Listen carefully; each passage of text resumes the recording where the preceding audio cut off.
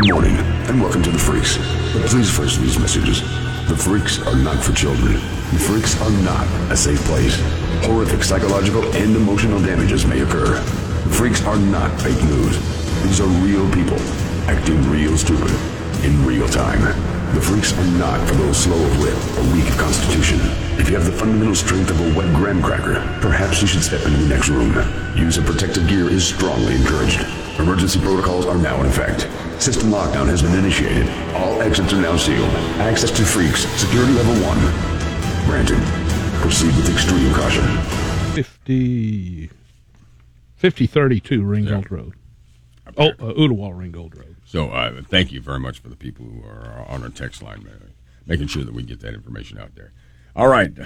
This must have been a strange realization. A clueless New Jersey couple was looking through different home listings, and they find one on Zillow. It's like, this looks really familiar, eh? That's our house. New Jersey couple bruising through the listings on real estate received the shock of their lives when they came across their own home, apparently listed by a scammer. Oh, no. Homeowner Carrie Brady says after discovering the $1.7 million listing, she called the number in the ad and spoke with a woman who claimed to be the current owner. I don't want the property. It's way too big, the scammer told Brady. When she asked if she could see the property, the woman said on the phone, I'm not comfortable with meeting anyone face-to-face. She's not sure if she can leave the state, but you can come and look if you want. I've got an overprotective father, but you can go and look at the property. Red flags. How in the world do they think they're ever going to sell a house when it's something like that? They got to be a way, Max. These people don't do that if they don't have some sneaky, underhanded way. I know, it's awful. This sounds pretty cool. I'm wondering what meals this guy had. A California man has eaten nearly every meal at Six Flags over the past 5 years. California man says he's eaten most of his meals over the past 6 years in an unlikely place. The man is in Santa Clara. He's been eating his meals at the nearby Six Flags Magic Mountain. He told the magazine that he bought a season pass in 2014. That season pass includes 2 free meals a day. He says that by eating his free meals at the theme park, he's been able to buy a house and pay off his student loan. Oh, he's a sick man. Not bad. I'm not sure how much that ultimate pass cost him. I wonder how much he weighs. That's pretty darn cool. What are they selling, though, at Six Flags? This one bothers me, Max. It bothers me to read.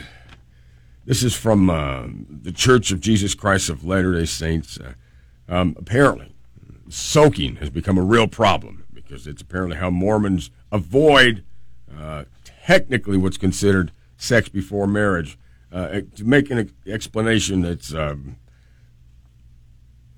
there's insertion, but there's no movement. So they just sit there. We're not having sex because we're not moving. Yes, it's in, but we're not doing anything else. So we're just soaking. Technically, I think in any book, in any kingdom, that's going to be considered sex. What? That's move on. That's considered sex. I know, Max. You get so uncomfortable with some things. It's like you're having an allergic reaction to something. Now, this poor guy, at least he survived. A bicyclist is feeling thankful after he survived an attack from a 500-pound bear.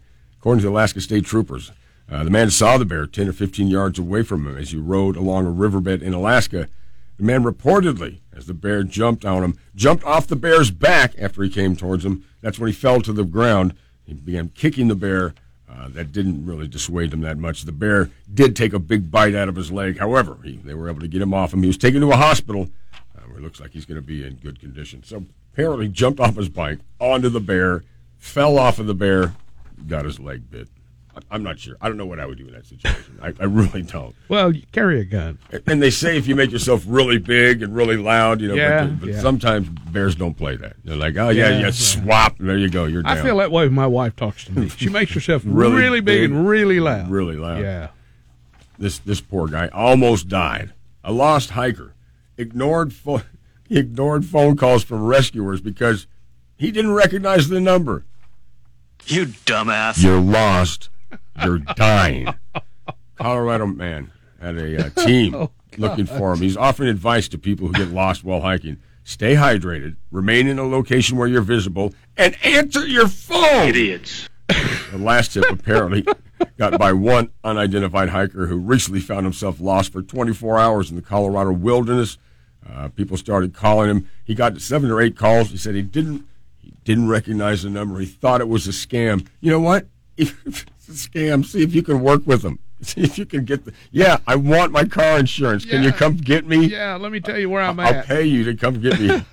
Turns out the man, who returned safe and sound the following morning, was aware of the steady stream of calls, but not having recognized the numbers, he assumed they were coming from a solicitor. He had no idea that everyone was looking for him, even though he was overdue for over 24 hours. It may be a search and rescue team trying to confirm that you're safe. So answer the phone. Now just think what would happen once you got home. Your wife would beat you to death for not answering the phone. And then several organizations would present you with a bill for the helicopter pilots and the people who were calling you. Yeah. Man, how stupid can you be? Yeah, if you couldn't handle soaking, I don't think you can handle fluid. No, I can't. Fluid bonding. I don't think you can take that one whatsoever. Now, we all know it takes sometimes a great deal of time. You put in a request to get something fixed with the city. City Repair Curbs had reported the damage 28 years ago. They say, listen, this curb has been damaged. A truck was backing out. The curb needs repair. Last week, the crew was hired by the city of Winnipeg to repair some of the streets. The man said he got his request and said, listen, it's going to be done in June 26th, 2037. Oh, well, that's good. 2037. Darn, I won't get to see that. So he said, it looked like I was going to have to wait 44 years for the repairs to be completed. However, he was surprised and pleased to see a truck pull up and actually do the work. He goes, how do you like that? You did it 44 years early. Thank you so much for that. So he's saying, that doesn't absolve the city of all that problem. Can you imagine you put in a request for something to get fixed, and they say, oh, sure, it'll be sometime in 2030. Yeah, we'll get right on that. I ain't going to be here. Yeah. I'm not going to be here. This one is just profoundly ridiculous. The owner of a drug rehab clinic in Central Florida is facing drug charges. The Seminole County Sheriff's Office says Misty Leigh Gilly, 50 years old, sold fentanyl right out of the drug rehabilitation center she ran. Authorities say she's also facing charges of cocaine and heroin. Officers said that undercover agents bought the narcotics from her at her home that served as her business. She found evidence of illegal drug use in the same room where Gilly held peer-to-peer group drug therapy sessions. So when the customers are here, we're talking about how bad drugs are. When the customers are gone, you chalk up the lines and everyone gets a whiff. Just say no. Busted. Hard to believe. Okay, let's take a quick break and come back with our final handful of freaks.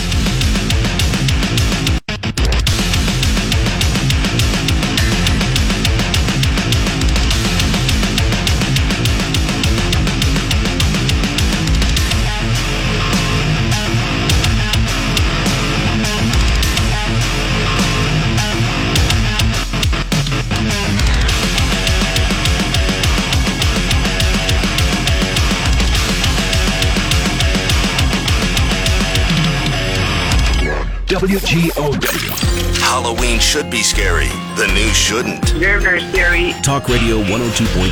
WGOW FM.